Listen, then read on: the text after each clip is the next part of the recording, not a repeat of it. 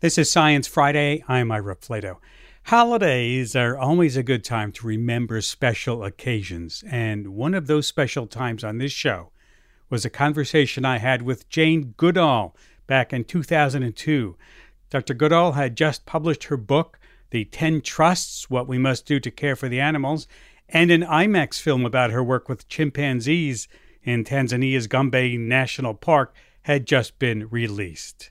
Here's that conversation. The reason for, let's start with your book first, the 10 trusts. Why the 10 trusts? It's the 10 trusts that we should have made with the environment, with the wilderness, that we have betrayed. And it's trying to explain to people that every one of us can do something about making this world a better place for each other, but also for the animals and for the environment. Mm-hmm. So is this going to be the next part of your career, do you think? Have you moved away from research on the chimps now and in this heading in this new direction? Well, I haven't been involved in the actual research since 1986, when I suddenly realized that chimpanzees were vanishing in the wild and being horribly mistreated in captivity. That was during a conference in Chicago when we brought all the chimp people from around Africa together. The research at Gombe continues. There's a great team there.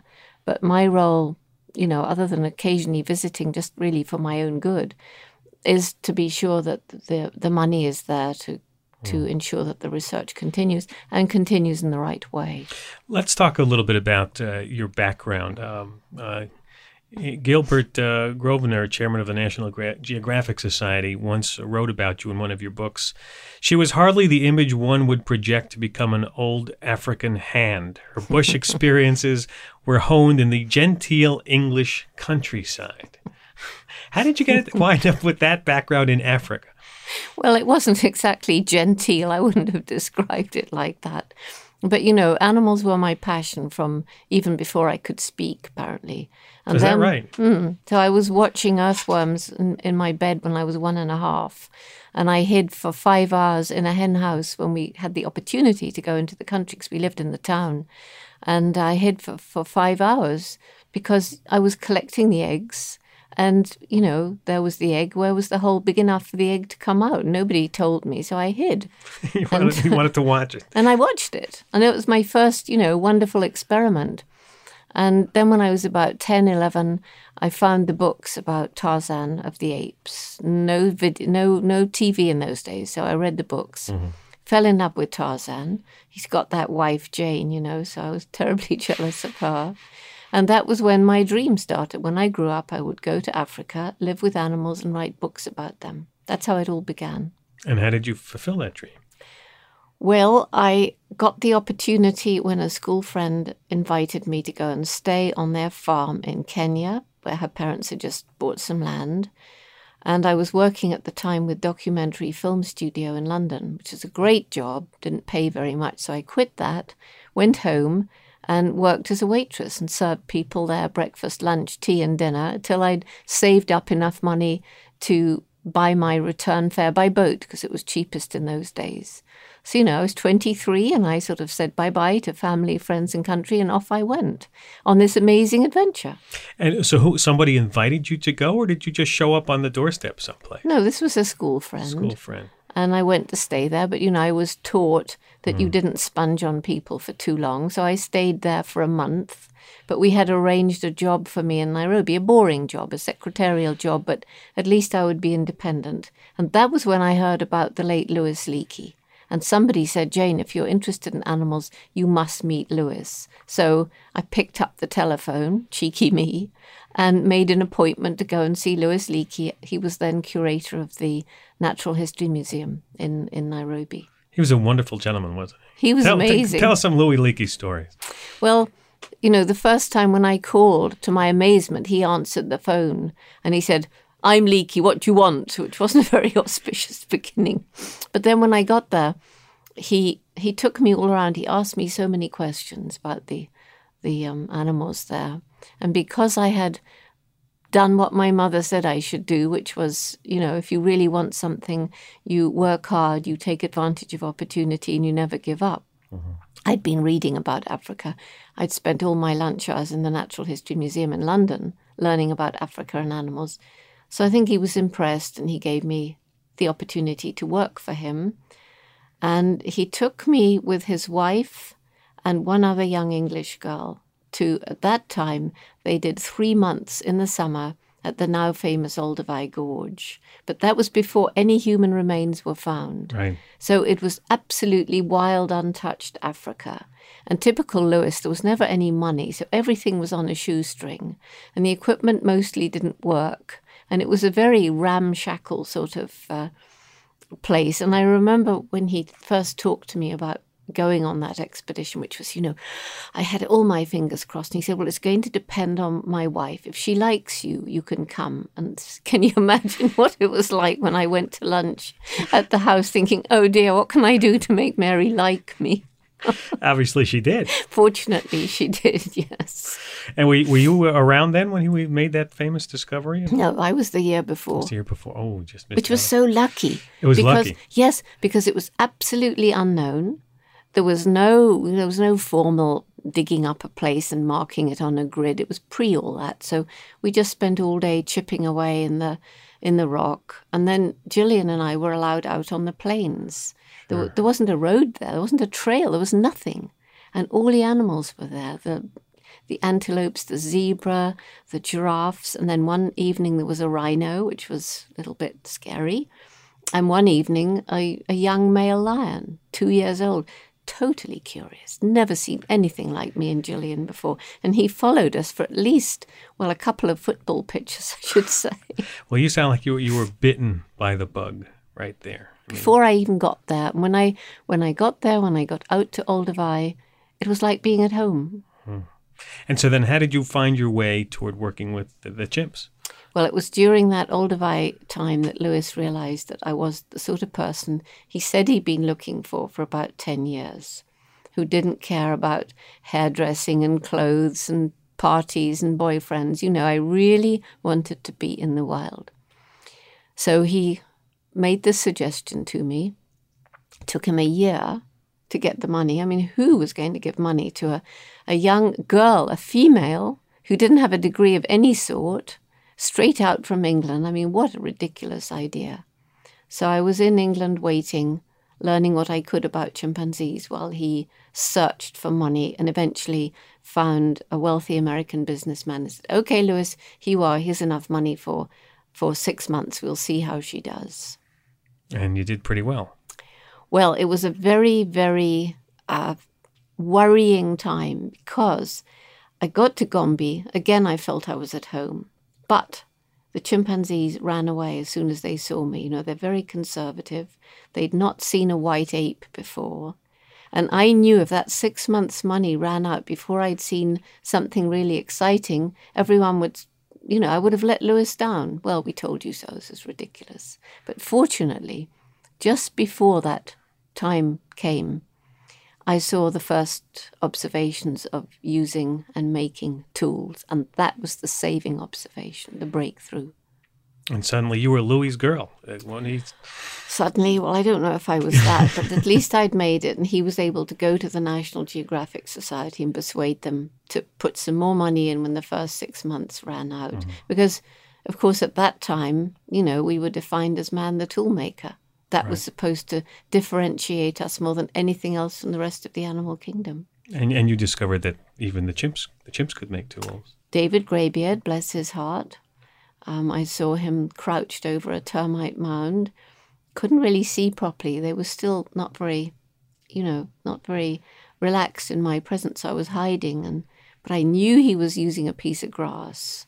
And a few days later, he and one of the other chimps, I could see them much better.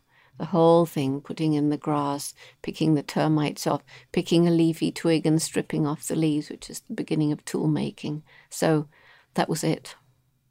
Exciting? It was. I couldn't actually believe it. I had to see it about 4 times before I let Louis Leakey know. And then I sent a telegram. We're pre-fax era back then.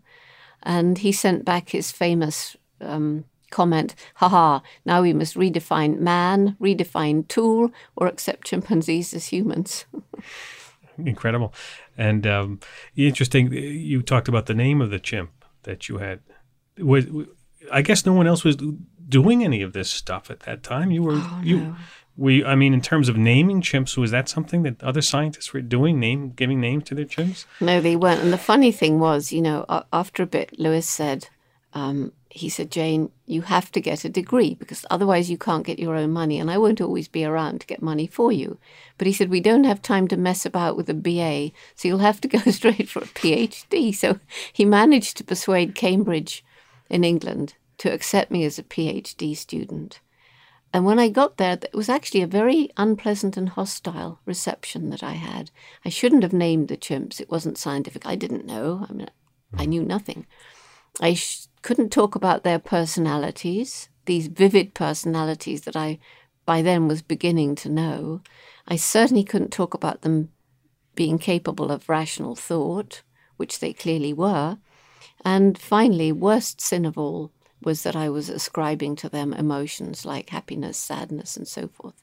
But fortunately, by that time I was 27. And, I wasn't in it because I wanted a PhD. I was there for Lewis. But more importantly, perhaps, all through my childhood, I had this wonderful teacher, and that was my dog, Rusty. So I knew that animals had personalities, minds, and feelings, and of course they needed names. Quick question. When you saw the chimp taking the ants out on the stem, how did you know that was an important thing? How did you know? You had no training, right? I knew because just about 2 weeks before that, I was visited by George Schaller, who just finished his mountain gorilla study. And as we sat up on the peak, which was my lookout place, from which gradually the chimps got used to me, he said, if you see tool using and hunting, those two things will make your study worthwhile. And within 2 weeks, I saw them both. It was quite extraordinary. And both times it was David Greybeard. The same one. The same one. How long did he live for?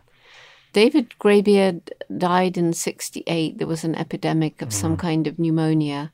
And he wasn't very old. He must have been about maybe 35 when he died, something like that. And how long should a chimp live till? They can live to be 60. Now, Fifi, who was a little baby when I arrived in 1960, she's about 43 now. And she looks absolutely fine. In fact, she's pregnant again and could have a baby this month. Do you say mazel tov to a chimp? I'm not sure. Yeah, I get to say that, I guess. Yeah, that's terrific. But, they can live to be 60. Wow. Well, now, I know you do wonderful chimp calls. I'm going to try to get my engineer ready for this because Jane tells me it's pretty loud. So tell us what call you're going to be giving. Well, I'm going to do the greeting. And it's the kind of sound you'd hear if you went to Gombe and you climbed up onto the ridge in the morning and you listened. And if you're lucky, you hear the chimpanzee who's calling out saying, here I am, it's a wonderful day, where are you? And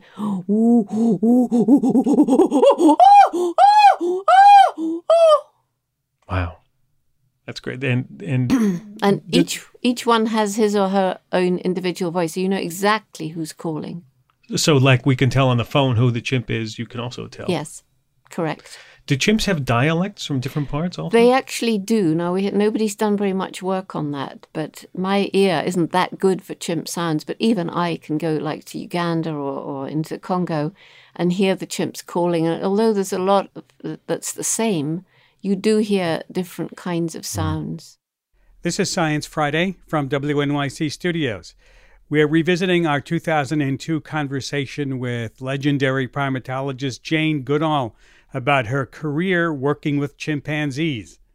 I want to pick up on the thread you were talking about before the break about you having to get a PhD. You went back, and they were just aghast at you. Yeah, they were. Whippersnapper, upstart. Yeah, I was even accused of teaching the chimps how to fish for termites, which, I mean, that would have been such a brilliant coup. So continue. Well, eventually, so the Geographic came in and provided money. And then my late ex-husband was sent out by Geographic, and he got this amazing film, some of which has been blown up for the new IMAX. And it's just amazing that film that he took in 1961 has blown up onto this huge screen. It's very moving for me to see that. I'm back. I think that's how I learned about you when I was young. I think that most people saw those National Geographic specials on television. Yes, they did. Whole generations of people saw and were moved by those and got fascinated. And, you know, literally thousands of people have said, I'm doing what I do because I, you know, grew up with you. What was the most, I hate to ask this, what was the most surprising, besides your initial discovery, what has been most surprising to you? The most surprising and shocking, really, was when in 1970, that's after 10 years of research, we realized that chimpanzees have a dark side just like we. I thought they were so like us, but rather nicer. And then to find that they're capable of brutality, that they may even have a series of events not unlike primitive warfare, that they can attack members of another social group so severely that those individuals die as a result of their wounds, and that infants can be killed. And that was very, very shocking. Mm-hmm. You've been in the forefront in the last few years. As you say, you gave up real field research in the 80s, late 80s, of animal rights. Tell us about that. I was very shocked at this conference in Chicago to see secretly filmed footage of chimpanzees in a medical research lab in cages that were 5 foot by 5 foot and totally bleak and barren, isolated, these highly social beings who are so like us in so many ways. And that was really what took me out as an advocate, took me away from pure research. Mm-hmm. Because I felt I owed it to the chimps. They taught me so much. They'd given me so much. They really helped to blur the line that people saw as so sharp, dividing us from the rest of the animal kingdom. And once that line is seen as blurred, once you're prepared to admit that we're not the only beings with personalities, minds, and feelings, then you have a new respect not only for the chimps, the other great apes, but other amazing sentient, sapient beings with whom we share the planet. We have to take a break, and when we come back, more from our 2002 conversation with primatologist Jane Goodall. This is Science Friday. I'm Ira Flato. Continuing our 2002 conversation with primatologist Jane Goodall about her work with chimpanzees, as well as her conservation efforts. Let's go to Sharif in Philadelphia. Hi. How are you doing? It's a pleasure to speak with you. I wanted to ask you 2 quick questions. I wanted to know if you believe there are any undiscovered large ape species, and if you believe that the bonobo chimpanzee is a subspecies of the chimp or a separate species. Okay, well, I'll do the second one first because that's easy. It's definitely another species. It's admitted very widely that it's known, it's described as another species. It's a bonobo, not a pygmy chimpanzee. Different in many, many ways. What a wild species that is. I mean, just incredible. Yeah. Right? Rich species. Things that they do that we never thought that's right. the chimps do. Yes, chimpanzees, bonobos, and humans genetically are equidistant. As for the other, you're talking about Yeti or Bigfoot or Sasquatch. Is that what he's talking about? Yes, he is. Is that the message I'm missing here? I think that's the message you're missing. Is that right, Sharif? Pretty much. I'm out of the loop. Go ahead. Well, now you'll be amazed when I tell you that I'm sure that they exist. You are? Yeah. I've talked to so many Native Americans who've all described the same sounds, 2 who've seen them. I've probably got about 30 books that have come from different parts of the world, from China, from all over the place. And there was a little tiny snippet in the newspaper just last week, which says that British scientists have found what they believe to be a Yeti hair, and that the scientists in the Natural History Museum in London couldn't identify it as any known animal. Wow. Now, that was just a wee bit in the newspaper, and obviously we have to hear a little bit more about that. Well, this age of DNA, if you find a hair, there might be some cells on it. Right? Well, there will be, and I'm sure that's what they've examined, and they don't match up. What this my little tiny snippet said that don't match up with DNA cells from known animals. So, apes. Did you always have this belief that they existed? Well, I'm a romantic, so I always wanted them to exist. All right, Sharif. Thank you. Thanks for calling. Well, how do you go looking for them? I mean, people have been looking, right? It's not like. Or has this just been, since we don't really believe they could exist, we really haven't really made a serious Well, there are people looking. There's very ardent groups in Russia, and they have published a whole lot of stuff about what they've seen. Of course, the big criticism of all this is, where is the body? You know, why isn't there a body? And I can't answer that. And maybe they don't exist, but I want them to, and so I There are new techniques available now for researchers studying chimpanzees, and some of them are touched on in the IMAX film. For instance, DNA technology. Tell us how that has changed. Well, that's been very exciting, because the one thing we never knew for sure, although sometimes we could guess, is which male fathered which infant.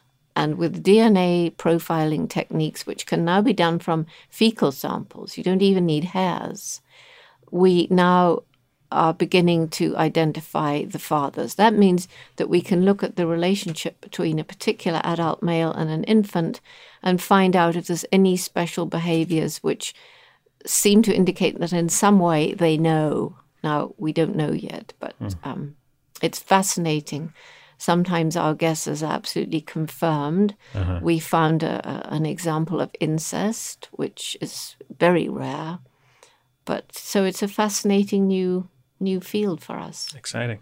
What needs to be researched out there? I mean, you see, it's sort of a silly question. If I knew what we needed, I wouldn't, I'd know where to look for it, right? I mean, what is missing from the picture? Well, one of the most fascinating areas for research is cultural differences between different populations across Africa, or even different neighboring communities. And of course, it's still controversial as to whether chimpanzees can have culture, but I define it very simply as behavior that's passed from one generation to the next through observation, imitation, and practice.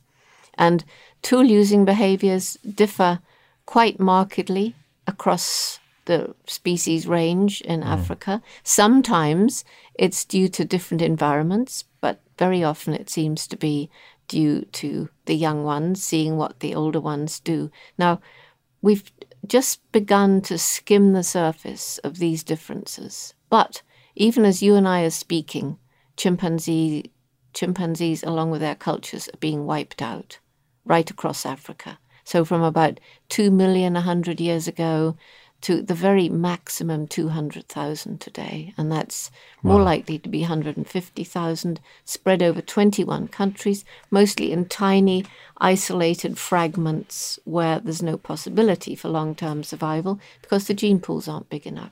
And they're dying. Why? They're dying because of habitat destruction as human populations grow. They're caught in wire snares set for other animals, but they catch the chimps and gorillas for that matter. And they either die of gangrene or lose a hand or foot and can't compete very well reproductively. But the worst threat for chimps today is the commercial bushmeat trade. And that is the hunting of animals for sale in the big towns, not subsistence hunting, which has gone on for hundreds and hundreds of years. But this has happened because the logging companies have made roads into the heart of the last great forests of the Congo Basin. Hunters go along the trail. They now have transport. They shoot everything. They load it on the truck. They take it to the towns, where the elite will pay more for it than chicken or goat. No kidding. And it's not sustainable at all. Let's see if we can go to the phones to someone I'm sure who's dying to talk with Jane Goodall. Jenny in Pasadena. Hi, Jenny. Hi. I just wanted to thank Jane Goodall for being Jane Goodall and tell her that when I was a little girl, my mother was a feminist and she didn't want me to have Barbies. So she wrote to Jane Goodall and asked Jane Goodall if she could make me a Jane Goodall doll. And Jane Goodall actually wrote back, or somebody who signed your name wrote back. No, me. That was me. And my mother bought a Malibu Barbie and took all the stuff from G.I. Joe and got her binoculars and made me a little chimpanzee, which is very funny looking, and I still have it. And when I grew up, I majored in cultural anthropology because I'd loved Jane Goodall so much when I was a little kid. And so that's what got me into taking anthropology in the first place. Well, that's absolutely wonderful. And, sometime I'm going to ask you, maybe you'll donate that little doll to the Jane Goodall Institute and we'll auction it and you can contribute thousands of dollars to our... Oh, really? I would love to. I have the letter, but I don't have the Barbie doll anymore. Why don't you come out with a line of Jane Goodall dolls, Jane? Merchandising. Well, we do merchandising. I'm on a lecture tour now, which is almost the whole year. Like I'm on the road 300 days a year right now, raising money, raising awareness. We do merchandising at the lectures. Book signings tend to go on for 3 hours of signing after a lecture.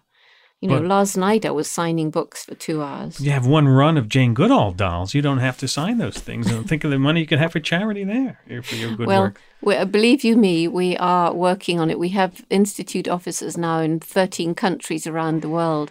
And there are 5 people from different countries actually talking about merchandising even right as we speak. And on our website, janegoodall.org, there's a whole line of this merchandise. It's there. See, and here I thought I was breaking new ground. That was silly of me. Thank you, Joan, for calling. So do you see yourself as an effective spokesperson for the environment now? There are so few people who are, well, I think the old Barry Commoners and the Paul Ehrlichs and those people. I think the effectiveness, I do spend a lot of time talking to young people, but also people from, all walks of life and all ages. And one of the remarks that's so often said to me after a lecture, people come up and they say, you have re-inspired me to do my bit. You have made me feel that my own life is more worthwhile. I feel that I've been just sitting doing nothing. Now I want to do what I can. And, that's if we can get enough people thinking that way, if we can get enough people who care to elect into power the people who also care. But politicians want to be re-elected. So until there's a groundswell of people prepared to accept the tough decisions that may affect their purse to some extent, then we'll never get the right legislation. But do you think that people who might be tougher to reach with that message might be more inclined to invite a Jane Goodall to speak or listen to you as someone who was, quote unquote, a political environmentalist from a mainstream organization, maybe like Greenpeace? Well, I do know that when talking to people who perhaps think very differently, the only chance you have of getting them to think in a different way is to touch the heart. And if you're strident, if you start accusing people, if you point fingers, then you immediately see the eyes glaze over and you know that you're not getting across. And, I have to go around and think that so much of what goes on that, in my view anyway, is a mistake, is due not to any kind of criminal intent, but simply because people honestly haven't understood. So I feel that that's my job. My job is to help people understand and to think about the future. I mean, just imagine what this world would be like if we went back to the old tradition of the Native Americans who said every major decision has to be made with the question, how will this affect our people 7 generations on? Now, even if we could just say 2 generations on, even 1 generation on, it would be helpful. And with corporate and political frameworks working to the next quarter. Yeah, a quick buck now, and to hell with the consequences. Yeah. Do you miss though the forest? Do you miss going back to the forest? I try and keep the forest in me. That's what I have to do to remain sane. But when I do go back to Gombe, it's to be out in the forest, even without a chimpanzee, to be in that timeless world where it's soft and where life is entwined and you actually see the pattern of nature. And I always feel this great spiritual power, which I believe is around. It must rejuvenate you. It does, absolutely. You get to see what you're fighting for. Yes, and just recently I was with Mike Fay. I don't know if you remember Mike Fay walked 2,000 miles across the Congo Basin to see what was there and raise awareness. And I went with him into the Goodall forest, which is a 25-kilometer walk, which for somebody used to hotel corridors and airports is quite a walk. But it was magic. Nobody's ever lived there, not even the pygmies, because it's surrounded by swamps. And the chimpanzees and gorillas haven't learnt to be afraid. And it was such a magical experience. It was only 5 days. But, that will keep me going for a very long time.